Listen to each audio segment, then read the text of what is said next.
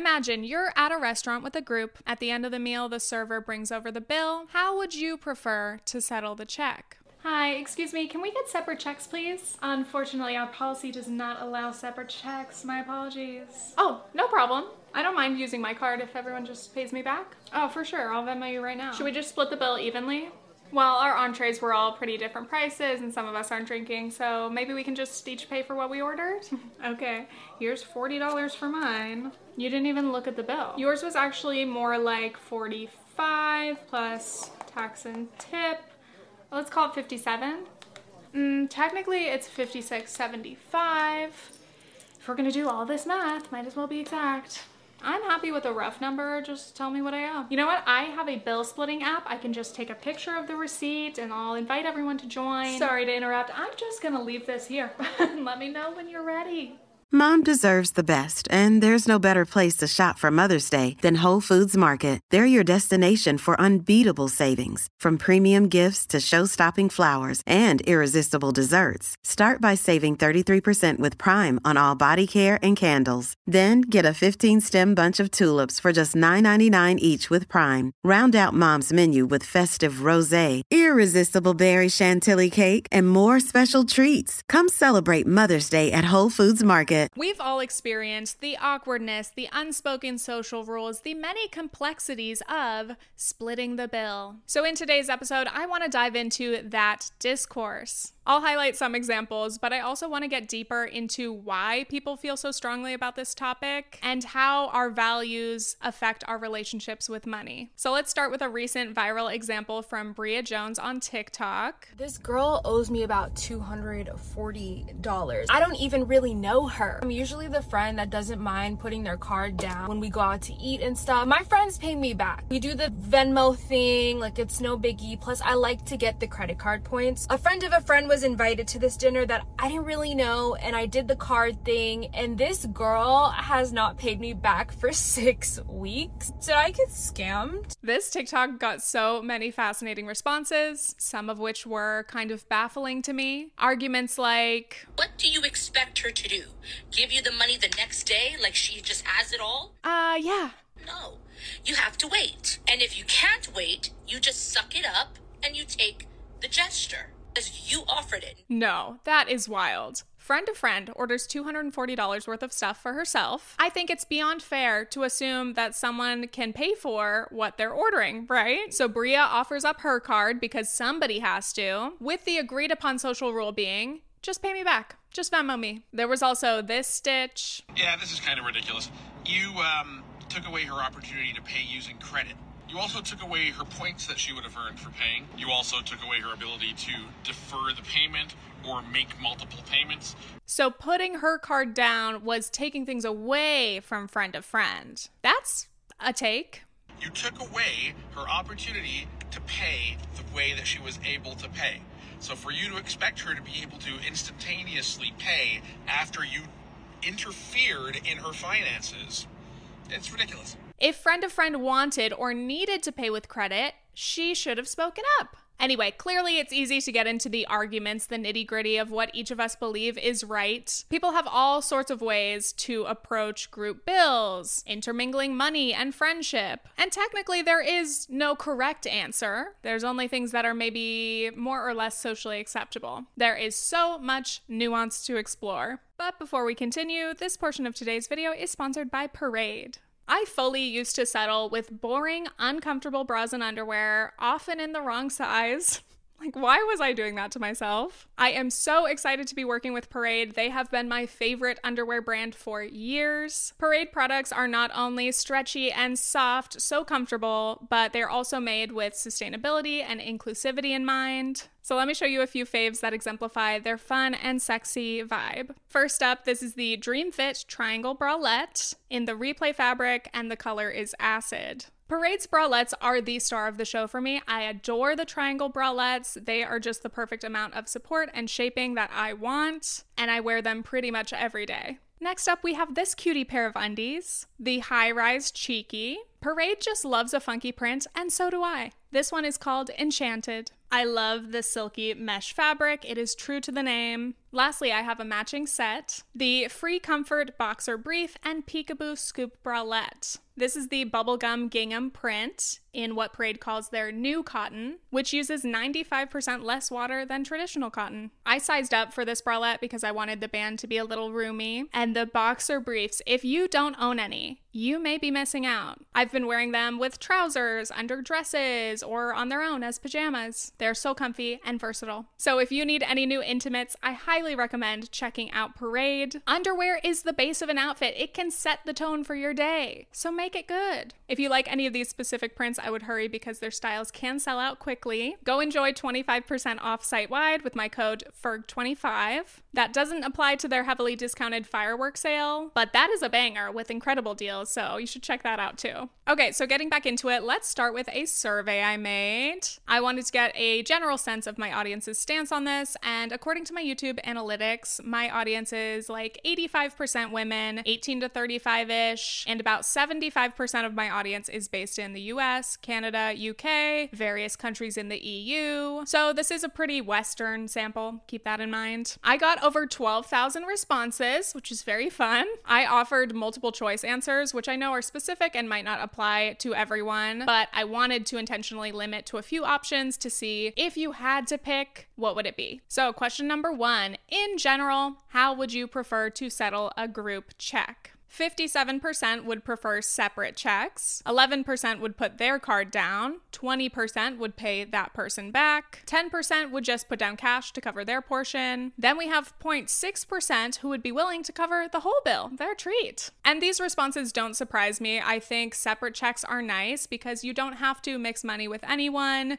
just pay for yourself directly. I do think it's interesting though, for example, how existing financial technology plays a role. Like here in the US, the server brings the bill, someone puts down a credit card, they take it away, they swipe it at the machine, bring it back, then you sign the receipt, add the tip, etc. This is why many restaurants don't want to separate the checks because it can just be really time consuming with their computer systems. But in many other countries, they have tableside card readers. So the server brings it over, you don't have to give up your card, you just tap it yourself. And often these card readers let servers separate the check right at the table very easily. I've experienced that while traveling, and I definitely prefer that system, but it's kind of complicated because I guess here in the US with our tipping culture, some customers might feel weird if they were choosing their tip directly in front of their server. There's a lot to it. Cultural issues, tech issues. Anyway, question number 2. If only allowed one check, should we split the bill evenly or calculate what each person owes? 11% would prefer to split the check evenly, about 20% would prefer calculating the exact amount, and 69% say, let's roughly calculate what each person owes, but if it's off by a few dollars, that's fine. For this one, I think a lot of people would say their choice would depend on the context, depends on the type of restaurant. Like if you're eating family style, the dishes are shared, it might make more sense to split the bill evenly. Or if you're at a relatively cheap place and the cost difference isn't going to be much, people are going to be more okay with splitting. There can be very specific like cultural food values that go into this question, and things like whether you live in a more communal or individualistic society, but I'm going to touch on that later in this video. Question number 3, someone puts their card down and asks to be paid back.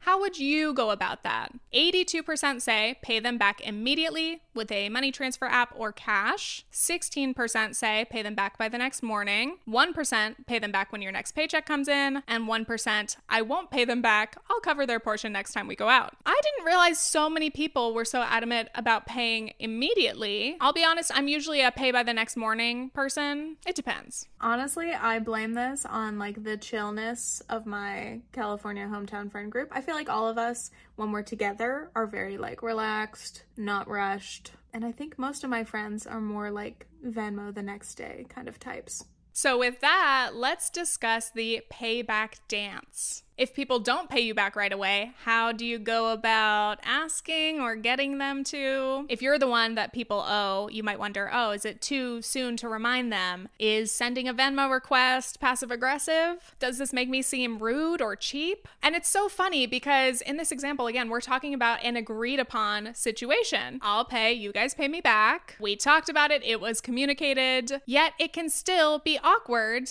to ask people to pay you back. It's so mean. Don't do it. It's the meanest thing you could do. They're gonna cry. Hey, remember when I spotted you for dinner? Could you maybe please send me that money?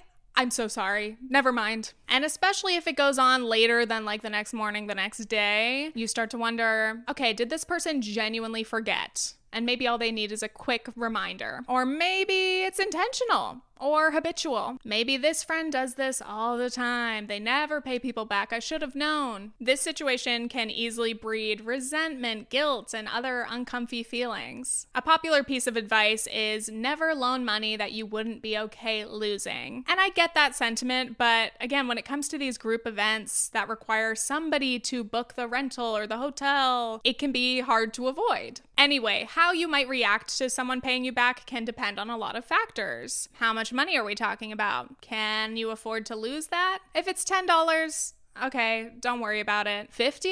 That wasn't in my budget. $240? No, I have bills to pay. You gotta send that money. It also depends how close you are with that person and if they've communicated with you about the issue or are they just leaving you on red. It's very complicated. But all of these behaviors, the spoken and unspoken rules, affect our perceptions of each other. We make judgments and assumptions based on how people behave with money. And then we become self-conscious. What do people think of me? Am I being perceived as generous or stingy, too flashy or too cheap? I think this is why people want to avoid the situation altogether. Separate checks, please. I do not want to mix money with my friends. By the way, quickly, I want to give a shout out to all the planners of the friend group. You know who you are. You created the group chat, offer restaurant options, you made the reservation. This friend is often also the friend who puts their card down, who takes a picture of the receipt, does the math, sends Venmo requests, keeps track of who paid what. Now you're not only the primary organizer, you're also the financial planner. At worst, you might feel like the bank of the friendship group. You're loaning cash, you're responsible for the burden. If anyone doesn't pay you back, you're the one losing money. All this effort at 0% interest. To be honest, there are some people who genuinely use their friends as like a buy now, pay later system. And it sucks to feel that way. Like, oh, my friend that owes me $50 just spent $500 on concert tickets. I don't want to play debt collector, not at all. And I don't want to judge your spending habits like I'm your mother, but you're putting me in an awkward position. Anyway, shout out to that friend. Their labor is often taken for granted and they're underappreciated. So remember to thank this friend, treat them once in a while, and make an effort to share the organizing duties in whatever ways you can. Anyway, back to my point. Why does going through the motions of paying a friend back feel so weird and uncomfortable? Well, first of all, this can involve confrontation, the potential for rejection or being ignored, and that is kryptonite if you don't like conflict. But a major reason I think the payback dance is awkward is it can make our friendships feel transactional. It feels normal to pay the server, but invoicing our friends and sending bill reminders feels more like business than socializing. Back in the day, it was more common for people to just take turns buying a round of drinks for each other. It'll all even out. But now it seems like everyone just keeps a running tab of who owes what. And I get it. That is totally understandable when you look at our current financial and social circumstances. First of all, our budgets are tight and many of us can't afford to be as generous as we would like. I'd love to buy my friends drinks, but we're in a cost of living crisis and I can barely afford to pay my bills. Everything is so expensive and drinks here are $17. Secondly, that reciprocal method might work well for friends you see regularly, but many of us see our friends much less often. And it's a lot harder to volunteer to pay a whole $300 bill if you know you might not see these friends again until like next year. But I think a huge component of that transactional nature is due to the money transfer apps themselves. They are changing our behavior. Nowadays, most young people use Venmo, Zelle, and other bank-to-bank transfers so often it just becomes automatic. We're sending our roommates the rent, splitting the cost of groceries. These apps are super functional and very convenient. Now many of us find ourselves sending money back and forth constantly. But we're keeping things fair and even. You know, here's $19 for my movie ticket. And thank you for sending me $21 for tacos. This is from a New York Times article by Teddy Wayne. Thanks to Venmo, we now all know how cheap our friends are. Some Venmo users have observed a decline in magnanimity, Hard for me to say that one, particularly for small purchases. I have a friend who's against Venmo because he believes it harms the norm of social reciprocity, said Zach Fuchs. He noted that a colleague might normally feel compelled to buy the next round of happy hour drinks, for instance, but with Venmo, he can just pay them back and be done. It's the difference between saying, I'll get it next time and I'll Venmo you. Venmo is fascinating. For those of you who aren't familiar, it's practical, but it also has a performative angle as well. There's a news feed that shows what all your friends are paying each other back for. It is a way to see and be seen. Prove that you're out, you're doing things. Beer emoji, dance emoji. By the way, I highly recommend checking your Venmo privacy settings and changing everything to private. Unless you want everyone and their friends of friends of friends to know who you're sending money to all the time. But the longest field goal ever attempted is 76 yards. The longest field goal ever missed? Also 76 yards. Why bring this up? Because knowing your limits matters, both when you're kicking a field goal and when you gamble. Betting more than you're comfortable with is like trying a 70-yard field goal. It probably won't go well. So set a limit when you gamble and stick to it. Want more helpful tips like this? Go to keepitfunohio.com for games, quizzes, and lots of ways to keep your gambling from getting out of hand. back to how these apps affect our relationships. Julia Falwell writes, "We don't want to feel like our friends are keeping precise track of what we owe them and vice versa. It undermines our bond by turning a trust-based relationship into a transactional tit-for-tat relationship, where a friend offers to drive you home but expects reimbursement for gas." And here's a piece from Shivani Dubey. "Growing up in a Desi family, I was raised on the notion that no personal relationship is transactional. You wouldn't hesitate to buy a round or foot the bill provided you have the financial capacity to do so. I grew up watching family members and relatives race to grab the check as soon as it was set on the table, refusing to let guests pay. This is the mentality of many Asian households. Small gestures that show you've got their backs with no expectation of anything in return. As a society, I've noticed that we've started to orient away from a community mindset. We're becoming more hyper-individualistic by nature, which then leads to a transactional approach to every relationship we have. And as Shivani noted, this makes sense, again, when you consider how many people aren't earning enough and how high the cost of living is pretty much everywhere. But still, even with rough economic conditions, I think it's important to be aware of our habits and try to prevent ourselves from falling deep into petty financial behaviors. For example, Shivani referenced this tweet. "I have a friend who has counted how many mozzarella sticks I had compared to what he had and divided the $10 appetizer accordingly. It's insane." I found this journal article about pettiness in social exchange. Unfortunately, full access costs $17, but here's a quote from the abstract. "People dislike petty exchanges even when the petty amount given is more generous, such as a gift card for $5.15 rather than $5, suggesting that pettiness may in some instances serve as a stronger relationship signal than our actual benefits exchanged. Attentiveness to trivial details of resource exchanges harms communal sharing relationships by making even objectively generous exchanges feel transactional." And I thought that was so interesting. I actually went through my own Venmo feed to see if I do this or if I know anyone who does. And some of you might be thinking, well, why wouldn't I send the exact amount? If I owe you $50.29, I'll send that. On one hand, of course, technology like Venmo makes it super easy to send exact figures, whereas with cash, you might just round it to the next dollar. But again, this falls into those inexplicable, unspoken social rules. For whatever reasons, many people might perceive you as petty or stingy if you're too specific about amounts. It can feel like nickel and diming. So for future reference, apparently people would rather you send around $50 and just forget about the extra cents. Sociology is fascinating. Somewhat related to that, in my survey, I had a lot of anecdotes of people saying, some of the richest people I know are the most petty about money. Here's an example. "I'm a low-income student at an Ivy League university on full financial aid. It's sort of an inside joke that the people who will ask you to pay them back immediately and calculate what you owe them to the cent are always the extremely wealthy trust fund kids. I was homeless most of my life, and my best friend happens to be the daughter of a late oil company founder. She gets money put in her account every month and will never have to work a day in her life, but if she covers a bill, she always expects to get paid back immediately. And I feel like that's so classic. Like, I've heard so many examples of people who have a rich friend who maybe pays for the group on a credit card. They get paid back from everyone. But then it turns out that their parents pay their entire credit card bill. So they didn't actually spend any money there, yet they get to pocket all of the extra money from their friends. Technically, is that wrong? I mean, I think so. It feels dishonest and misleading, and especially if you're a friend who's like broke or living on minimum wage,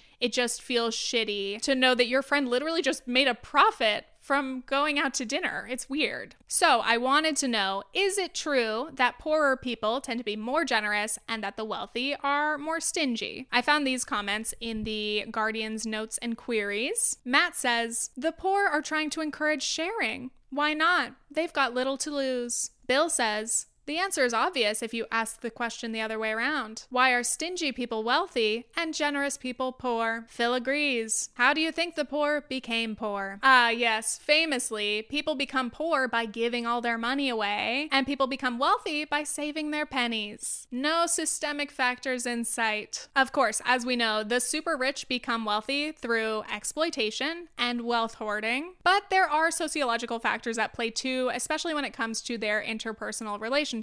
From this NPR piece by Shankar Vedantam, a Berkeley psych professor said, in just about every way you can study it, our lower class individuals volunteer more, they give more of their resources, and they're more generous. Keltner and Greenfield, working independently, have both concluded that the poor tend to value social connections because social connections are integral to survival when you can't make your way on your own. But slowly, as people become wealthy, they need one another less, and so they make fewer connections. Autonomy and freedom become more important than responsibility and obligation. Ultimately, we all approach finances differently. We have varying experiences, expectations, and values surrounding money. Many of us have unresolved problems with money, so it can get even more painful or awkward to try to process these issues when it involves other people. Let me highlight a few more survey responses. I sometimes worry that my attitude towards not keeping track of who's spent what, because I try to be generous without expecting anything in return, goes too far in the other direction where I don't realize that someone is keeping track and expects repayment, and I'm oblivious and then hurt that relationship. Yes, I think this is why I tend to keep track pretty strictly. I just want to make sure that the situation is fair for everyone. I wouldn't want to accidentally create a situation where anyone is overpaying and feels bad about that. I noticed a trend in a lot of the responses. Many of us have an interesting double standard. We're really hard on ourselves, but we're a lot more generous with friends. Or we love to give, but it's harder to receive gifts. Like this response. My general philosophy is if I cover the check and people are paying me back, they can pay me an estimate. But if I'm paying someone back, I want to be precise because I don't want to underestimate my portion. Yep, exactly. Like in my life, I'm more than happy to treat my friends to coffee. I do not want them to pay me that $7 back. Yet sometimes when they buy my coffee, my immediate instinct is to pay them back right away. And for me, I think this comes from never wanting to assume or feel like I'm taking advantage of someone. I don't want my friend to think, damn, Tiffany never paid me back. I also think because I grew up lower income, I internalized not wanting to be perceived as cheap or like I'm mooching off people. There is some level of pride. I just want to make sure I carry my own weight. Ever since I got a job and started to pay for myself and handle my own bills, I wanted to be independent. I wanted to prove that I could do it. It has taken years of practice to be more okay with people giving me gifts or paying for me. I think I also feel hyper aware because I've been very broke before. I've been very deep in debt. I would never want to risk throwing off someone else's budget. What if I thought this was a gift or that we were going to take turns, but they actually need that money back now? That's why for me, my instinct is usually that it feels safer to just pay everyone back exactly what I owe. Everyone's sending exactly what they spent, so the only person they can blame is themselves, and there isn't some funky unpaid debt hanging over our heads. But because I'm adamant about paying others back, it might make it seem like I really care about being paid back exactly, even when I don't. Does that make sense?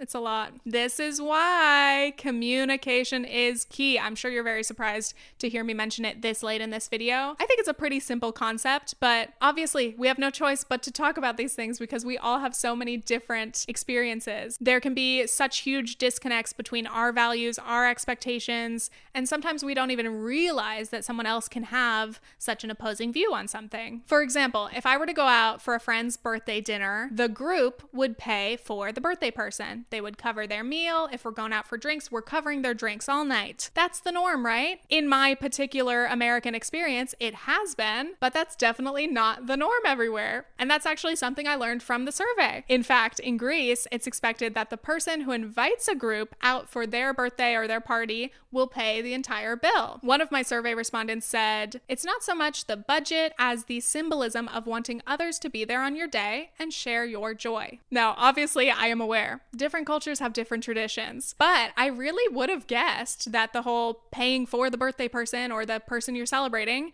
was universal, and I was wrong. It was a good reminder, like, you can't make assumptions. It's always helpful to communicate about your expectations. Hey, it's Riley's birthday coming up. What budget is everybody comfortable with? We're going to this restaurant. Are we cool with collectively covering their bill? Should we all split a big expensive gift? For some, it might feel weird like spelling it out because they expect that again, that's the norm. But for others, they might be blindsided by a sudden expense, and then they're in the uncomfortable position of either being like, hey, I really can't afford this, I can't pay that share, or they're forced to overspend and like go into debt. It is so important to set boundaries and make your spending limits known, and then stick to them yourself, ideally. I don't think anyone should ever feel bad for having to say no to plans you can't afford. It is not worth it to put yourself into debt to try to keep up with your friends' lifestyles. But I get it. The wealth gap in relationships can be so hard to navigate. The gap itself can cause problems, but not acknowledging or discussing the gap makes it even worse. This is from a Guardian piece by Shirin Kale. As the wealth gap widens, once solid relationships begin to buckle and cave under the pressure of all that is unsaid. Rather than tackle a situation that's difficult, they say nothing. You say no to plans without explanation. Your friends don't understand why you're bailing all the time, and then you stop getting invited, and then you feel hurt and they feel hurt. This can create conflict and break up friendships down the line. Many find it easier to just let the relationship go than confront the reality. And that is a shame. Of course, friendships can come and go. Sometimes you just grow in different directions. Even if you don't want to drift apart, it's so common for people to start gravitating toward people at similar income levels. And fighting that takes active resistance from both sides. We have to be honest with each other, and a huge part of that is talking about money. And hey, if someone is not willing to be mindful and considerate of your financial situation, it totally makes sense to move on. But often,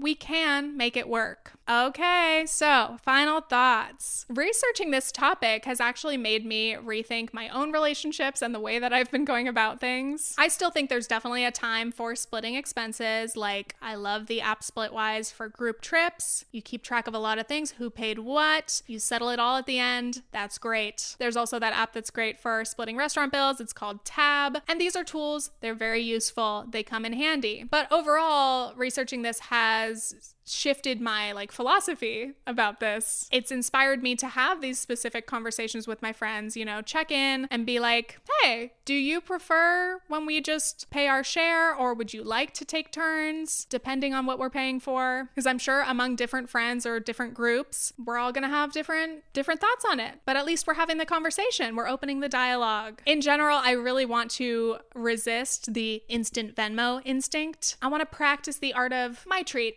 I got this one. Again, even if it's small, a coffee, a cheap drink, it's not really about the amount. I think it's more about getting in that practice of being generous and being willing to, again, give things without expectation. No friendship or relationship is ever going to be 50-50 in terms of money spent, effort, time. Relationships cannot be quantified. They cannot be perfectly balanced. But there are ways to show people you care and that you value spending time with them. Ultimately, what's nice about treating someone to something is that It's about building a sense of community and reciprocity. There are a lot of ways to show that you're invested in a relationship or signal your desire to hang out again. Hey, I got this one. I'll see you next time. Let's make those plans. And it doesn't always even have to be financial. I also want to prioritize more free or really cheap activities with my friends. I just want time to hang out, to play, be silly, walk around. It doesn't have to be an expensive event every time we see each other. I actually wrote another few sections related to this, like how we battle loneliness with overspending when it comes to socializing, but that's gonna have to be saved for a future video. So I really hope you enjoyed this one. I had a lot of fun writing it. Thanks again to Parade. Next time you're looking for some bras and undies, check them out and use code FERG25 to get 25% off site-wide. And now I want to give a shout out to my sweet, sweet patrons. I create some bonus content updates on my Patreon, and I appreciate the support very much. And extra thanks to my executive producer tier. We have Abby Hayden, Chloe Noel, Dalek Mems, Freshly Laundered, Ivy Adam, Jackie King, Jill Hoffman, Matthew Gray, Megan Collins, Megcat33, Morgan Tisa, Nicole Louise, Sarah Kemi, and Stevie May. Thank you so much again, especially for making it to the end of the video, and stay tuned for future internet analysis videos. Okay, thanks, bye!